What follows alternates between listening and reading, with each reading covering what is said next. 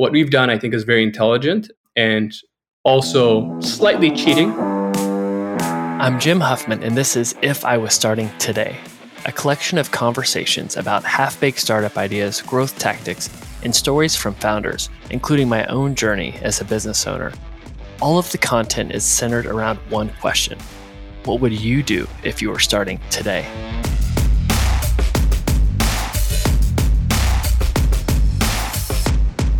All right, today we have two podcasts in one. In the first part, I'm bringing on my business partner, Jonathan, where we do a touch base on our $3 million challenge, where we're trying to grow three completely different companies to seven figures.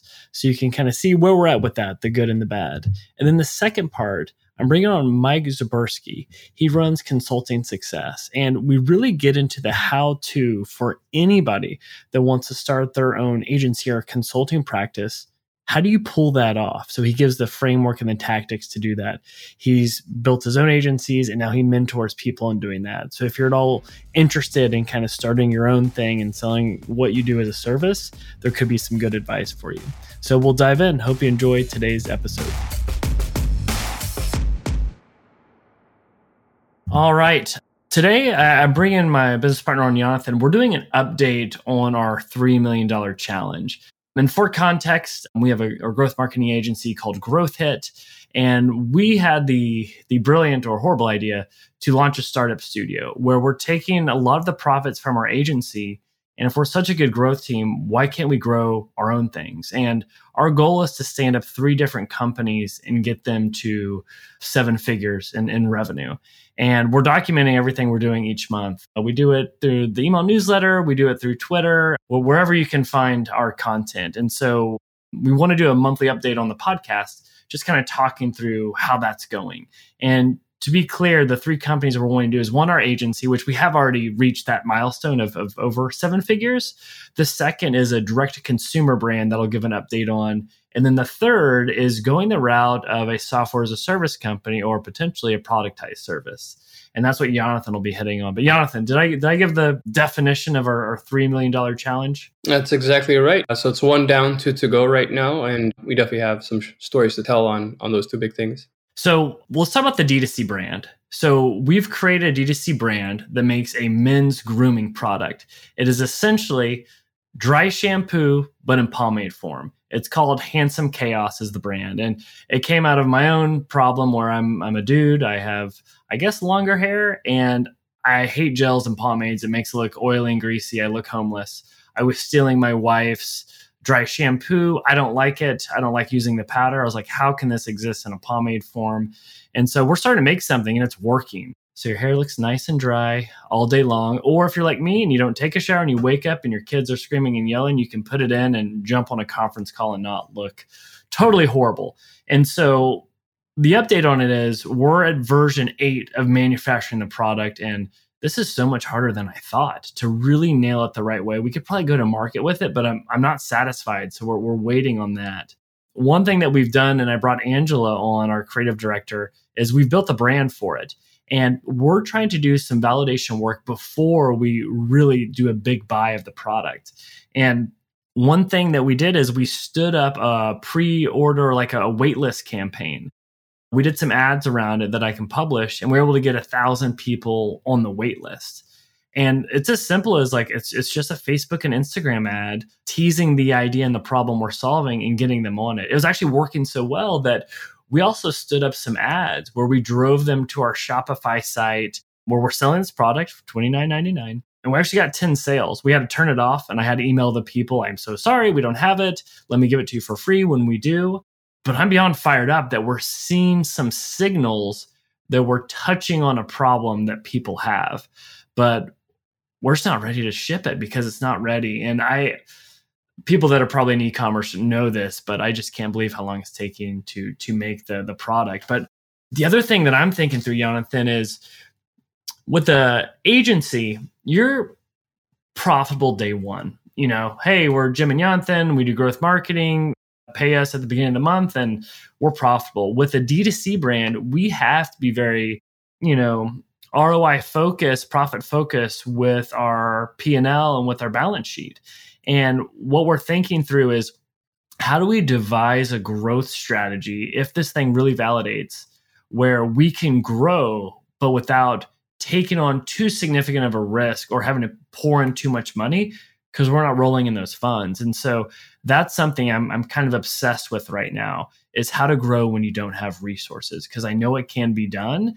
But with something that's a little capital intensive where you have to buy inventory, how that's factored into it. I even did a podcast episode with the Born Primitive CEO. They do a D2C brand. It's athletic wear for like CrossFit enthusiasts, and they've grown like crazy and didn't raise a dime. And so I think there's a lot to learn from models like that. But that's the update that we have on Handsome Chaos right now. There's some fun signal going on, but the launch is delayed. Jonathan, what am I leaving out with that?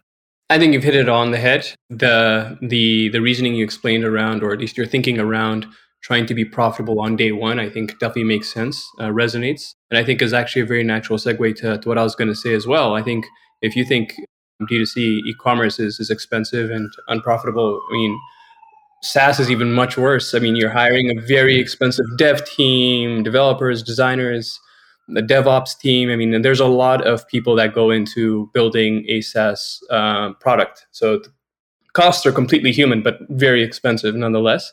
And they're all fixed costs as well. So I think what we've done, I think, is very intelligent and also slightly cheating. So what we've done here is we've taken the resources we already have at GrowthIt, and we've created a productized service out of it. It's a natural outgrowth. So to give you some context, there are, let's say, 200 or plus leads that come to GrowthIt every single year looking to work with us. And Wait, hold on. Let's give us more credit, Jonathan. I think it was like 700 last year. So just so we can have a little more social proof on our lead gen. There you go. 700 leads. And a lot of these can't afford our full service. And the problem is we would otherwise in the past essentially end the relationship there. But what we've done now, or what we're about to do with this productized service, is we've created an offering that allows us to serve them. What they really want is designs, whether it's landing pages, emails, or ads that convert. And what our offer is also going to include is extremely fast delivery times, as low as 1 day. And we're going to do it at a price point that they can easily afford and in a very seamless experience. So if we were to build this out as a SaaS tool, code would be executing it on the back end. But what we're doing is we're going to initially execute it with humans.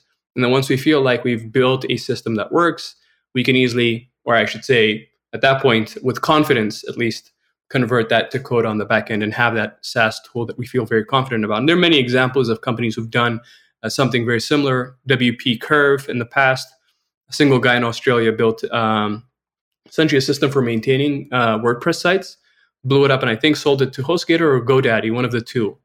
And then Design Pickle is, I think, the most recent one. Design Shop that does all types of design, it's built small micro SaaS tools within it. And that's also another big inspiration for us. And the best part is we have all the ingredients to make this success. We have the people, we have the skill sets, we have the audience. So it's not like we're starting from scratch and being unprofitable on day one. As Jim was talking about earlier, we would start and this would be revenue generating right away, essentially. And it wouldn't have much costs besides what we currently have at GrowthIt. So that's the big advantage. And I feel like there's many exciting things we can talk about on this. And hopefully by the next update, we'll have many interesting stories to share on. And one of the things that tipped off this idea was I forgot what we were reading, but Jonathan and I were talking and we stumbled upon the fact that Canva does like over $1 billion a year. And it's just insane the volume that we're doing. And we went through it and it's like, sure, and I'm not going to rag on Canva. They do some great stuff. There's great templates. But we're like, would we use that? It's like, we want, designs that convert. And it's like, man, if we could unbundle parts of this for our clients or the clients that can't afford us at that premium level, but like we get so many leads that we want to help, but they have a budget that's less than what we offer. It's like, this would be perfect for them. So the next question is how is this a SaaS, right? I get how it's a productized service, but how is it a SaaS? There's a couple ways. One is like the Canva route. It's a library of templates that one could use. The second route is one that I'm a little bit more interested in, and I'm about to talk about a subject that I don't know much about. But we had one of the co-founders of Copy AI on, and think of doing AI for copy, but doing it for visuals. What would that look like? So with copy AI, it's like, hey, you need to write ad copy. Tell us your company name and your pitch and what copy formula you would like. It's like a problem solution format or whatever it would be. And it'll generate all these ideas. As it gets smarter and smarter, it can, write the copy for you. So when will AI happen, not for text, but for visuals, where you could be like, hey, here's my brand book. Here's our assets. Here's our products. Will you make an ad that is a before and after, that is problem solution? Could you make a landing page that is aspirational? I don't think that is impossible. As I am again, I'm talking about stuff I don't know right now, but I'm trying to learn more around what is capable there. So if we can build the audience, if we can deliver the solution, whether it be manually or not, that is something that down the road would be exciting to bolt onto it. But anyway, that might be wishful thinking, but that's why I'm so excited about this idea. Well, there you go. That's the big dream, man. Thanks for exciting me. I'm even more excited about it now. And we've yet to name it. I have a bad name idea for it. I don't know if we want to say it right now. We can hold it. I do want Angela to be on it. She should be a part of the naming. But right now, the holding name for it is Design Hit. We have a growth agency called Growth Hit. So I was real smart and I said, "What about Design Hit?" So I think Angela will have something significantly better than that. But well, cool. Well, I think that's the update on the $3 million challenge. We'll do this again next month to see how we're going with it. I mean, right now we're wiring out the landing page for it, and Jonathan and Haroon, our amazing operations man, is helping build out the infrastructure for it. So we will see. So if anybody wants to be a guinea pig for Design Hit, let us know. But Jonathan, thanks, man. Awesome. Thanks, Jim. Have a good one.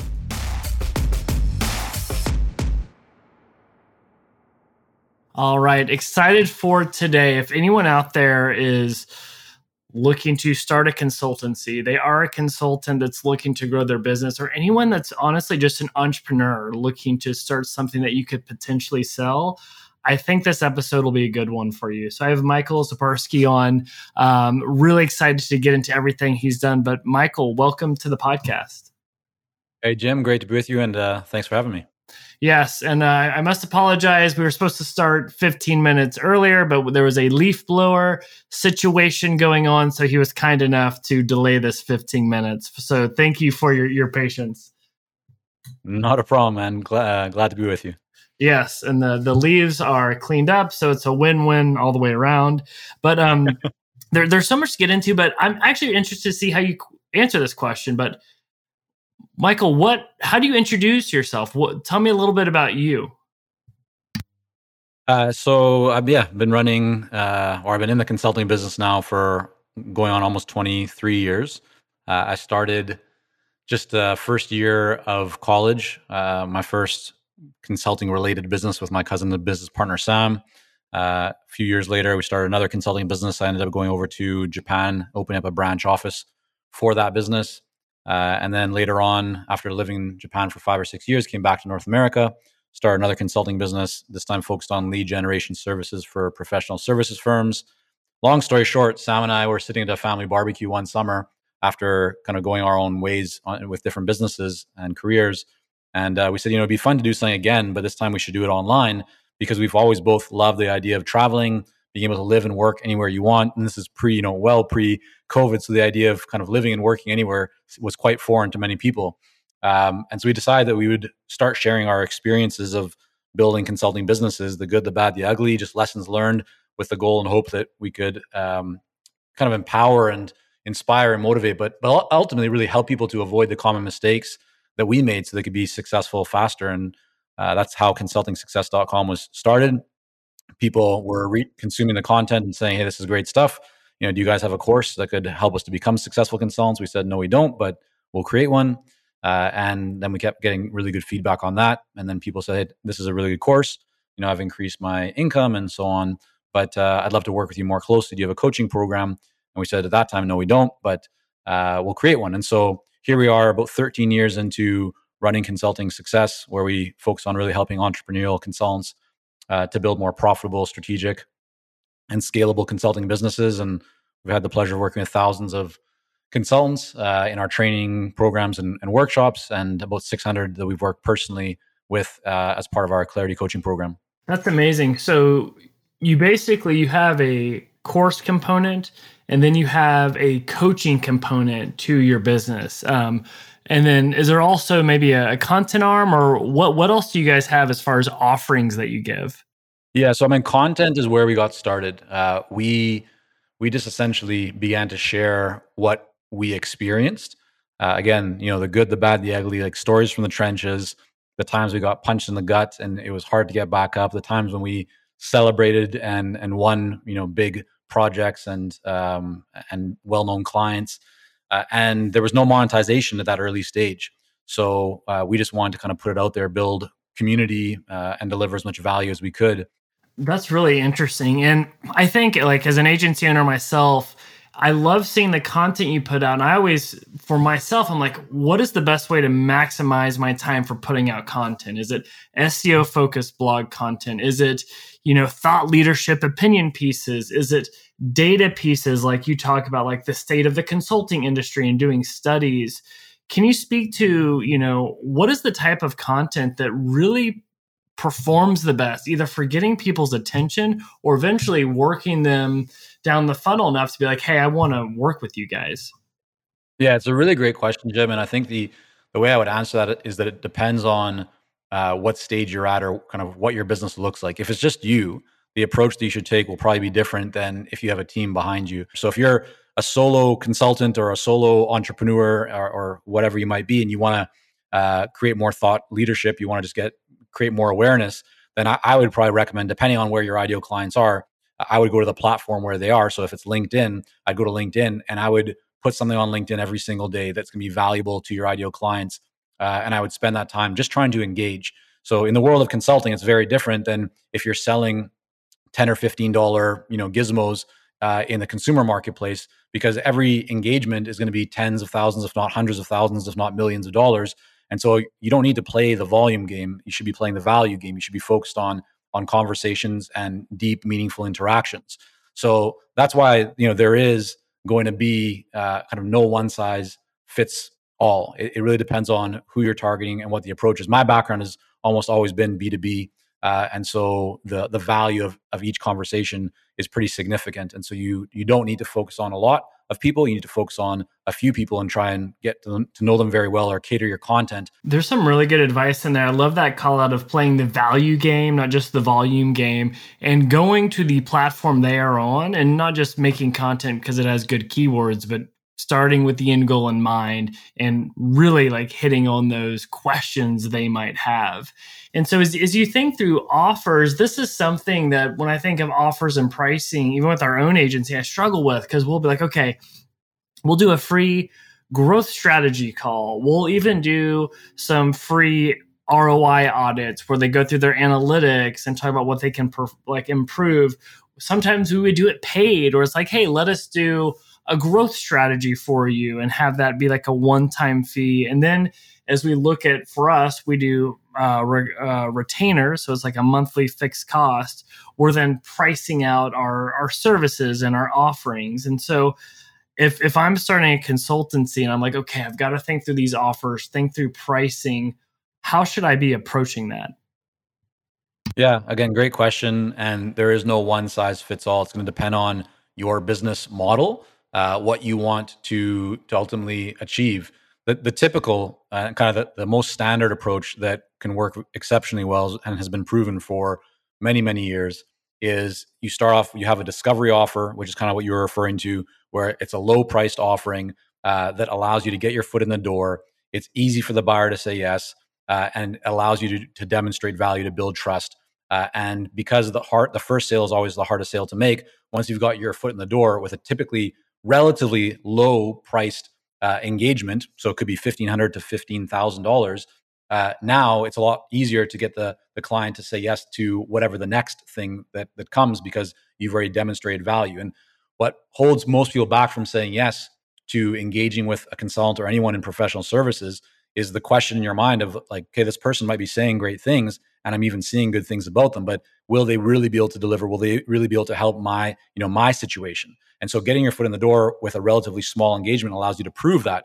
And so now as the buyer and client, you become more comfortable investing at a much larger size going forward. So the first thing would be the discovery offer. And the second thing is what we call just the full engagement. And the full engagement, very often, providing three options can work exceptionally well. So you'll have kind of good, better, best, and allowing the client to choose which option makes the most sense for them. So rather than just saying, hey, here's the price, take it or leave it, you're saying, here's a few options. Which one of these would work best for you? So with the discovery offer, could you even give more examples of that? Because ones we've tried to test, I kind of mentioned, was we'll do an ROI audit, we'll do traffic analysis, we'll even build like a 12-day roadmap. Because you hit on like the point of the discovery offer is a simple way for them to kind of test working with you, get them to start paying you, but also you want to demonstrate value probably in under 30 days. But any more examples of those? Yeah, I mean, we have tons. Like this is one of the things that we do and work with our clients very closely on to help them to get up and running. The big thing with the discovery offer is it's not about what you think the client should have or what you should do for them or what's easy for you. The key to a successful discovery offer is really looking at what is the number one problem, pain point, challenge, or even question or questions that you consistently see or that kind of keep coming up, because that's what you want, right? So you want to make the discovery offer something that's almost not like an impulse buy, because investing $5,000 or $10,000, or even $1,500 is rarely just like an impulse buy, but you want to make it very easy for them. You want to make it a no-brainer. The discovery offer, even though you're not going to be able to deliver the full result that client or buyer wants from a total engagement, you should be able to still provide significant value. So it should be compelling enough that when they look at it and go, yeah, okay, if I invest X amount into this, here's what I'm going to get from it. And that's going to help me to solve this really challenging, painful problem that I have right now. And it's going to also set me up to have greater kind of visibility into what is the best path forward. So one way to kind of look at this would be taking the kind of the metaphor, or the concept of, let's say, building a house. And so you could, if you were the contractor, you could say to your clients that are the homeowners, hey, you know what, let me just build a house for you. And that's going to cost you $1 million or whatever it is. The problem with that is that if you haven't done any planning in advance, you might find out that all of a sudden, like the toilet is in the kitchen, or the countertops are like too high or too low. All these different issues could come up.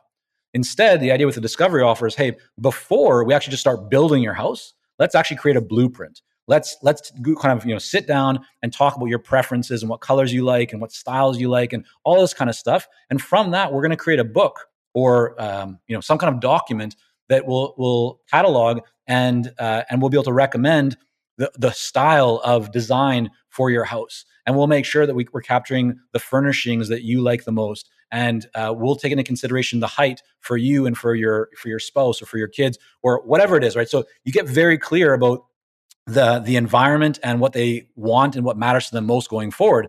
And so now when you go to actually build a house, which would be the equivalent of a full engagement in the consulting world, you're able to do it in a way that creates a superior result for your client. But it's also a really powerful dynamic, because what you're saying to the client is, listen, instead of paying us $1 million or $150,000 or whatever it might be right off the bat, like don't even do that, because if you do that, there might be a lot of waste, right? As we try and figure things out and move through this process. Instead, I'd like you to spend less with us initially. And let's just go through this one process. It's going to give you these really valuable outcomes and results. And from that, we're then going to be able to figure out what is the best next steps for you, which we can recommend, which means that there'll be a lot less waste and you're going to get a lot more of what you want, therefore contributing to and creating a significantly greater ROI for you. I love that. And it just, if you want a long-term partnership with somebody, it's really managing expectations the right way and setting up a project for success, which I also like. I'd be interested, so this is a question I like to ask everybody as we kind of wind down, but it's, what is the nicest thing anyone has done for you in your professional career? Yeah, so this would be in my time in Japan. So I went to Japan to open up our branch office there without really knowing many people at all. The first thing that I did before I even got there is found a directory of Japanese design, kind of graphic design and architecture companies, because the business that I went to open up the branch office, it was called Kankei Culture. It was a branding and kind of visual design and marketing company that we had started. And so I emailed a whole bunch of, I think it was like 20 or 25 different companies. Ended up hearing back just from one or two. Went to Japan and met with the two people, and really resonated, like really hit it off with one of the owners of a design company out there named Shinosuke. And he and I got along exceptionally well. And he just opened up so many opportunities. And what I mean specifically is introduced me to other people. And so he introduced me to another person who ended up becoming a mentor of mine named Moria.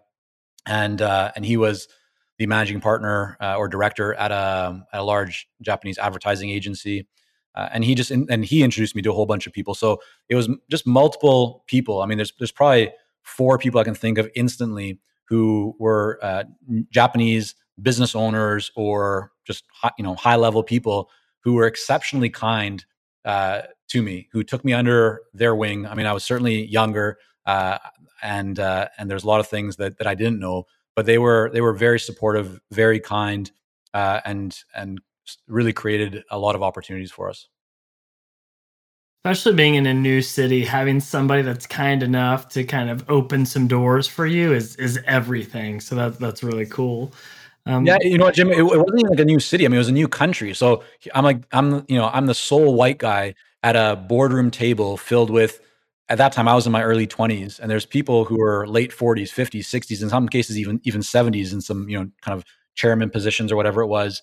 And my Japanese at that time wasn't fluent. There's a lot of things I didn't know, but I just tried to learn and listen. But these guys really went out of their way to. I'm sure they also were interested in probably picking my brain, or there's maybe I'm hoping some value they could extract from me as well. But I certainly feel I learned a lot more from them than they did from me. That's awesome. Well, Michael, I feel like this was a masterclass in consulting, which was super helpful for me. I think I learned a lot. But where can we point people if they want to learn more about you or the content you're putting out, or even some of the offerings you have? Yeah, everything's at consultingsuccess.com. You can find all the articles, the studies that we put out, the Consulting Success podcast, free guides, all out there. So consultingsuccess.com would be the best place. Yeah, I mean, just if anyone's launching a consulting practice, really trying to get the best practices, it's stuff that I put off. And then when I finally invested in content like yours, it just, man, it really helps catapult things. So Michael, thank you so much and really enjoyed it. Yeah, my pleasure. Thanks, Jim.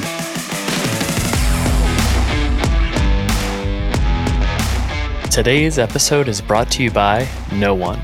Yep, we have 0 sponsors. I haven't reached out to any companies, nor would I expect a reputable brand to give me money. But I'll give a few plugs. First, I send a weekly newsletter each Thursday featuring 5 articles or tools that have helped me. You can sign up for these weekly updates at jimwhuffman.com. Second, for anyone running a startup, if you need help growing your business, check out GrowthHit. GrowthHit serves as your external growth team. After working with over 100 startups and generating $250 million in sales for clients, GrowthIt has perfected a growth process that's hell-bent on driving ROI through rapid experiments. Plus, you'll get to work with yours truly. So if you want to work with a team that's worked with startups that have been funded by Andreessen Horowitz or featured on Shark Tank, then check out growthhit.com. And finally, I wrote a book called The Growth Marketer's Playbook that takes everything I've learned as a growth mentor for venture-backed startups, and I've distilled it down to 140 pages. So instead of hiring a growth team, save yourself some money, get the book, and you can just do it yourself. I hope you enjoyed this episode, and I'd love to hear feedback. I'm on Twitter at Jim W. Huffman.